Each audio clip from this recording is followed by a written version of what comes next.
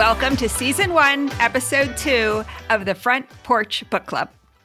The Front Porch Book Club is a podcast that meets twice a month. And we like to dig deep into the relationship between characters and the worlds they live in. Grab your book and iced tea and join us on the front porch. Today, we interview Sarah Crawford about lessons from Better People. She is a Syracuse University Remembrance Scholar, and she spent the summer in Europe between her junior and senior year with two goals in mind. First, to forget a broken relationship and spend her internship at a fancy Brussels PR firm. And secondly, to visit Lockerbie, Scotland, where 30 years ago, Syracuse University students just like her were killed in the bombing of Pan Am Flight 103.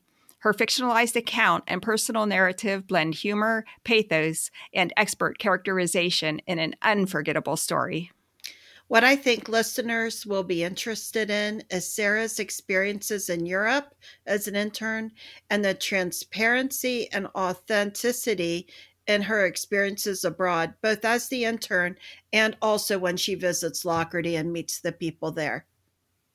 So Sarah Crawford is a 2020 graduate of Syracuse University, where she studied public relations and writing and rhetoric. She grew up in York, Pennsylvania, and she's our niece. I know, isn't it great? Okay, well, let's get started. All right.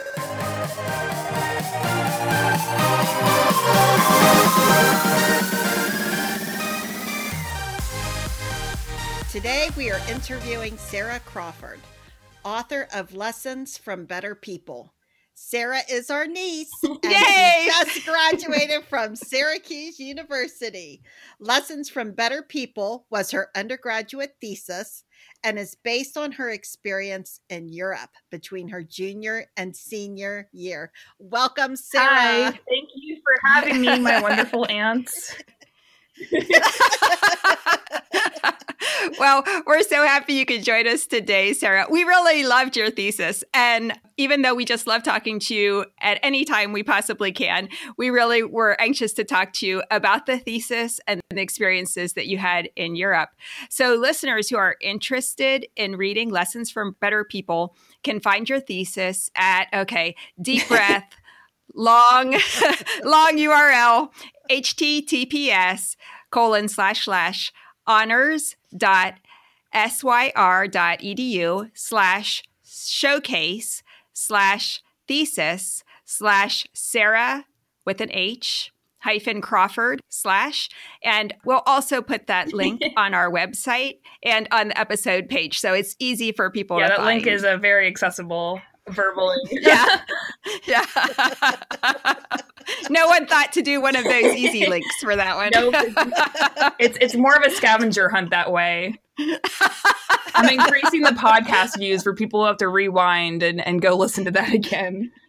That's right. And if I had one letter wrong, it's all over. Yeah. Just error messages all the way. Oh, no. So, yeah, definitely go to the website page. Sarah, what led you to writing your book? Well, that's a tough question because the process to get to the final product that you guys got to read was a very long one. I obviously always knew that I wanted to write a book someday, and I still want to keep writing books. But for my senior year, I knew that I had to do some type of final project that encompassed everything that I had been studying in my majors over the past 4 years. And I really didn't know how to do that when I had a major in public relations, a major in writing and rhetoric studies, and then a minor in European history, which kind of felt like it was all over the place.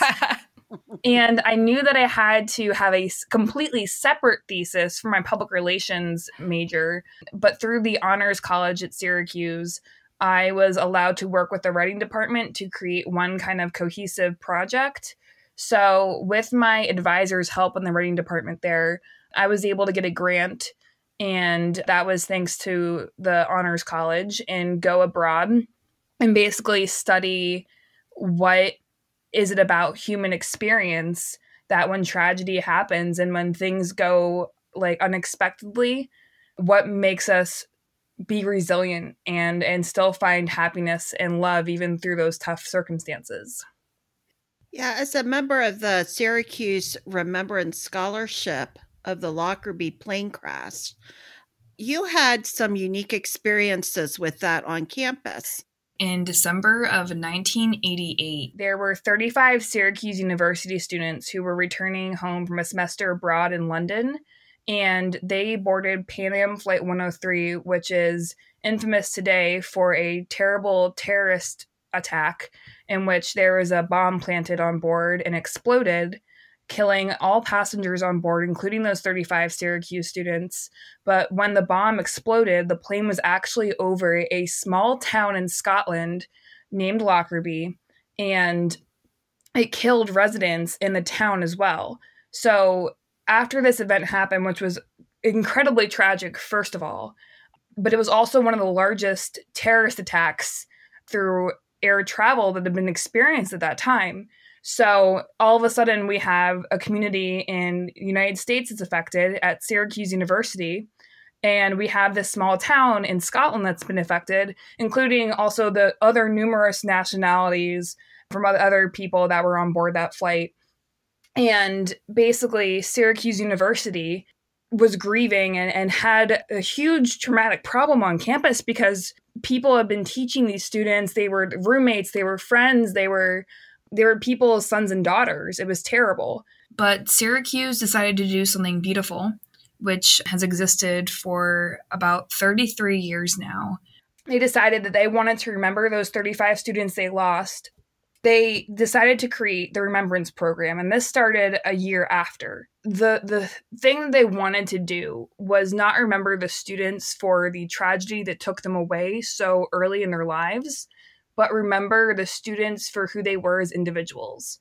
And I think that is one of the most beautiful parts of the Remembrance Program, because all of a sudden we're not just focusing on the sadness and, oh my gosh, isn't that so terrible that those students were taken away and that's all they're remembered by. Instead, through this program and through the educational events and the memorials and the things the program has done through Remembrance Scholars, is we take a look at those 35 students and all of a sudden they're individuals and they each have their own story and they each have their own personalities that are still alive and still with us even today.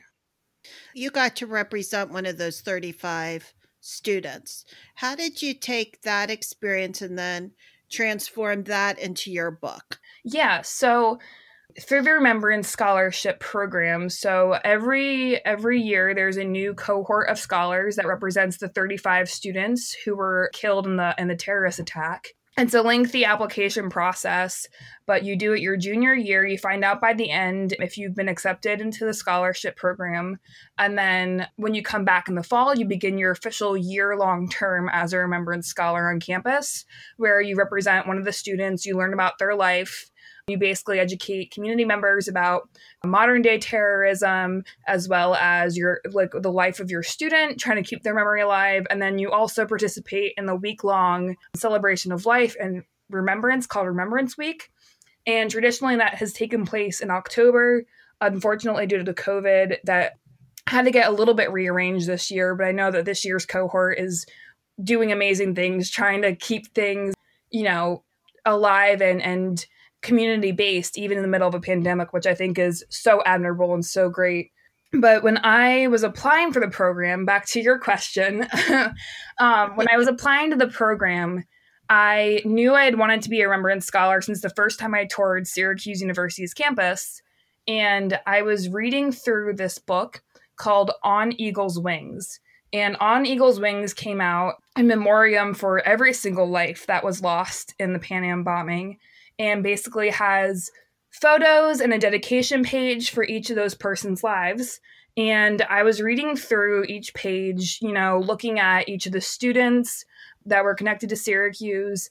And as I was going through, I'm like, wow, I have a lot in common with these people that, even though this was 30 years ago, I could see us being friends.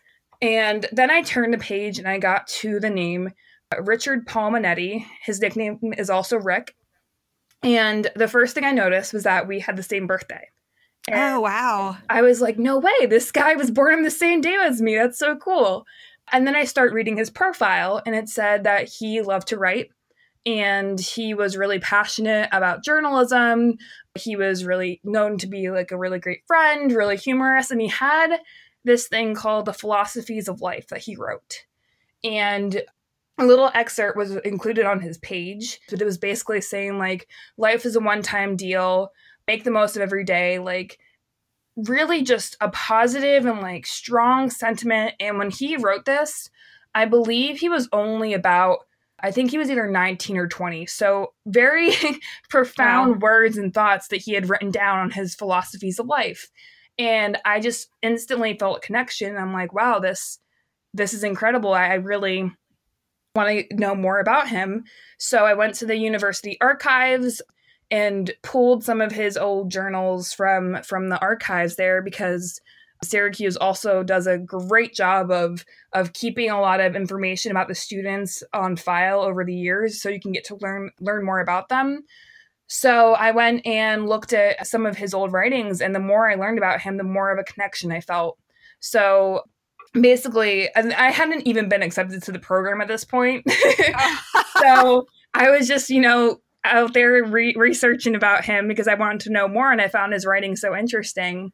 And I remember right before I went for my second round of the application process, which was an interview, I was reading one of his works, and it was just literally a journal entry. It was on a photocopied page I was looking at in the library, and he had just finished writing about one of his weekends out with his friends, and he had scribbled, it was no more than like a line on this notebook paper, but he said, "I don't even know why I'm writing this. Who's going to care in 30 years?" Wow. I looked at that and I just felt like my mouth drop open, because it had been about 30 years later, and here I was searching specifically for his writings and being so happy that I could read them and get to know him through his own words. And I'm like, wow, I care. Like, I'm so glad you did this. Thank you for writing about the mundane and the trivial and the things that you don't think matter, but they do. And so obviously I got into the program, and I still felt a connection to Rick. And you don't get to decide who you get to represent in the fall. There's a committee that basically pairs you with a scholar. You can put in a suggestion and say like, hey, I really want this person, but there's no guarantee, which is just kind of a way to see like, every single student's story is remarkable and amazing. So that's a good way to learn more about others too. But I was fortunate enough to be paired with Rick when I came back in the fall. But after reading that in the library that day, I knew that I had to go to Lockerbie that summer and kind of understand not only his story better, but his fellow student stories and just the people of Lockerbie in general. Yeah, you write so movingly about Rick and the experience that you had in Lockerbie in the second half of your summer experience. And the first half is such a contrast because it's this college girl going off to Europe for a summer in a fancy Brussels PR agency and trying to get away from a relationship that hasn't been so great, and lots of kind of Jane Austen references, which are so fun. So it's kind of a story of transformation to me from, someone with important concerns, but very kind of typical, who am I? Will I find love kind of concerns, to a young woman who is coming face to face with these lives that were lost in Lockerbie and thinking about, big questions. Mm-hmm. What do you think were some of the transformations that you did experience that summer that have had the most lasting impact? Oh, that's a great question. I honestly, when I left for Brussels, I had no idea what to expect. I didn't even know what agency I was going to be at or like where my apartment was. Just kind of showed up with a head empty and ready to just let whatever happens. And so I think in that way, the first part of my book is a little bit more creative fiction, and I did that on purpose to make it seem like, I guess, kind of the headspace I was at when I arrived, where I'm just didn't really know what to think or what to expect. And things felt a little bit more magical and surreal and more of that fiction kind of like, living in a TV show scenario. Yeah. And the second half of the book, in contrast, is all true events, real names, real stories. And I think that's because, to me, when I think about that summer, that's kind of how it felt, was that I was living in this fantasy world of, being young, being abroad, no real idea of consequences, or, the impact of like losing something or going through hard times, and just meeting all these wacky characters. And then I remember going to Scotland and being just kind of hit like, what am I doing? Is this right? Should I be going? Are they gonna, like, how are these people going to receive me as this stranger coming in? I don't want this to be like dark tourism, which is where you're visiting a place just to experience the terrible event that happened there. Because I didn't want residents of Lockerbie to feel that way about me, because I wanted to get to know who they were and their individual stories. And I just suddenly felt like, this is real. This isn't just for little fun adventure abroad. This is people's real lives and real experiences. And I felt like I wasn't sure how I was going to be received or what the experience would be. And in those 4 days I was there, they were without a doubt the 4 most impactful days in my entire summer. Oh, tell us about those, Sarah. Yeah. Well, I really have to attribute this mostly to Colin Dorrance, because he is the first person I met upon my arrival in Lockerbie, and completely responsible for this entire experience I had. And I almost didn't meet him at all, which is the craziest part. About halfway through the summer, I emailed the remembrance director back at Syracuse, and I said, hey, I'm thinking about going to Lockerbie for a few days before I head back home. This was, I was planning on going to Lockerbie about end of August, and I had to be back at Syracuse like a week, within a week of me wanting to do this. So I was just trying to figure out, like, time-wise what I was going to do.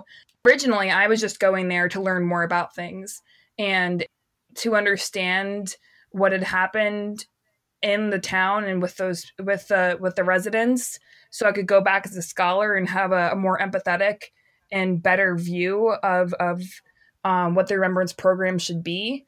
And she sent me 5 names of people that would be willing to meet with me. And I contacted one lady. She was like first on the list, sent her an email, and she ended up getting married the weekend that I was going to come, which was obviously awesome. And she was really apologetic. She's like, I'm so sorry. Like, normally I would totally like show you around and everything. And I was like, you're getting married. Like, please, by no means feel bad. Like, I am sorry to intrude by even making you feel that way. And I revisited my list, and I just kind of skimmed. And in her email, I believe, she said, you should ask Colin Dorrance. So I went back to the list, and his name was on there too. So I said, okay, let's just shoot this guy an email. No guarantee he's even going to respond. And he did, like, almost immediately. And he was just so welcoming and just sent me, like, in the first email, like, all these articles explaining about the town's history and who he was. And I was like, okay, all right, well, I guess this is going to work. And as the time approached, because we first emailed back in July, as time approached in August, he was like, well, let me know when your train's coming in. Like, I'll be there to greet you. I can drive you around. And I'm thinking, like, oh, either like this is the most well planned out, like, friendly serial killer in the world, or this is the nicest person I've ever met in my life, because he doesn't know anything about me other than I'm a Syracuse student, coming around for a few days. And I really wasn't expecting anything. I had no idea what to expect. I thought I was just going to, show up in this town, wander around until I found someone that wanted to talk to me. And all of a sudden, I had someone waiting for me on the train platform. And that was the first time I got to experience, like, seeing someone at, like, arrivals for the first time that entire summer traveling. And it was so weird to kind of leave a train and meet him, and then get to meet his wonderful wife and their 2 kids. and just feel totally welcomed in this family. And I was unprepared, but it was also just one of those moments where you instantly feel connections with people and you feel like you've known them your entire life, even though you've just met them. And it was so surreal. And I just, at that point, I was like, all right, you know what? Whatever's going to happen is going to happen. I'm just going to buckle myself in for the ride. Yeah, he took me to all the different sites around town that had significance of importance, to Tundergarth Church, which is the location of where the cockpit of the plane went down in the field. It's a very famous photo if you search up the Pan Am 103 plane. The cockpit of the plane landed across from the location of this church. And a copy of On Eagle's Wings, which is the book I mentioned earlier, is actually located in, it's like a small building that they built within the church grounds that holds sort of like a memoriam for the victims. They have a copy of On Eagle's Wings there for visitors to read and reflect and remember, as well as just kind of process the events. And after he took me there, he took me to a few other locations in town. Over the course of the few days, he introduced me to people that had been there. And I just got to hear these stories and learn more about their lives, even since the attack, and what impact that's had on, the fact that they've continued to live in the same town. They lived through the darkest moment in their town's history, and yet they're still there. They haven't left, and they're still willing to talk to strangers, which I found really remarkable. And it was just beginning to shape in my mind as the most impactful moment of my summer, but also a story that deserved to be told.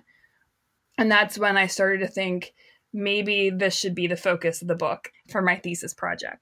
Yeah, I tell you, you write so movingly of that time you spent in Lockerbie. I was crying. Oh no! During no, it was good. It was good tears because it was you captured so beautifully the humanity of the people in Lockerbie. It just really remarkable. It must have been a very difficult experience, but it also seemed like maybe is joyful the right word? Yeah, I think what I didn't understand, and what might be like the first thought for a lot of people, is that that Lockerbie is a place that's cloaked in this sort of like solemn loss, that people will be very, closed to the idea of visitors coming in, or just that there's a lot of grief still there. And from my experience in visiting and talking to, a lot of the people that lived in the town, including Josephine Donaldson, who was a part of the Lockerbie Wash Women. But she basically, her story was that she helped to wash the clothing of the victims from their suitcases before they were shipped back to their family members. And she had a really powerful story about what it was like to go through these victims' belongings and wash their clothing, but also get to know them through their suitcases, including two of the Syracuse University students. And just from learning about her and learning about Colin's story, you start to see that there's more resiliency and there's more heart and humanity that has existed in their lives, and there has been this loss and grief. Like, they've chosen to move forward with love and empathy for other people, and to make something that is absolutely terrible and find the hope and the good within it. And that's what really struck me, because it didn't feel like it had to be absolute anymore. It didn't feel like this terrorist attack had to be an absolute terrible thing. Like, that was it. It was allowed to have this other part to it, which had connections and love and humanity coming together and helping each other, strangers from different sides of the world doing acts of kindness for people that they would never get to meet, like Josephine washing the clothes of the victims for their families. And it was without another thought. They would just do this for these people. And that's what really struck me, because I feel like even as a young adult in college, we're often going through our lives with blinders on, very self-focused, very self-involved, even when we don't mean to be.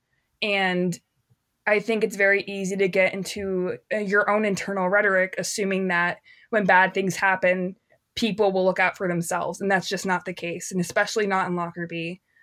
It never was. And that's what really changed my life, was seeing there was more love and happiness over people coming together and doing good things for each other. That's a wonderful takeaway, Sarah. The book that you wrote was just, I think, very transparent as far as your experiences, not only as the intern for the job that you had, but I really enjoyed reading the book because you really opened up your heart to what you were really experiencing through the internship and your travels and the whole Syracuse Remembrance Scholarship. So I appreciated that and allowing us to kind of go along in the journey with you and have those experiences alongside of you. What projects do you have, Sarah, coming up? We know you graduated and we couldn't go see you because of the coronavirus. Yeah. So what's going on with you? I had some internships that I was working on before I ended up getting a full-time job doing account management for a company. But on the side, I have still stuck with the writing and the creative side of things. And to me, I think the most important part of Lessons from Better People is that it's not finished yet, at least not in my eyes. I still feel like it's only a piece of what I want it to be at.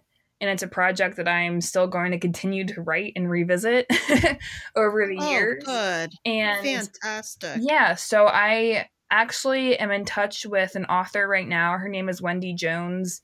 She is a best-selling author of the book Jane on the Brain, which is about Jane Austen and her use of like relationships and basically social commentary tying into the way that we perceive relationships today.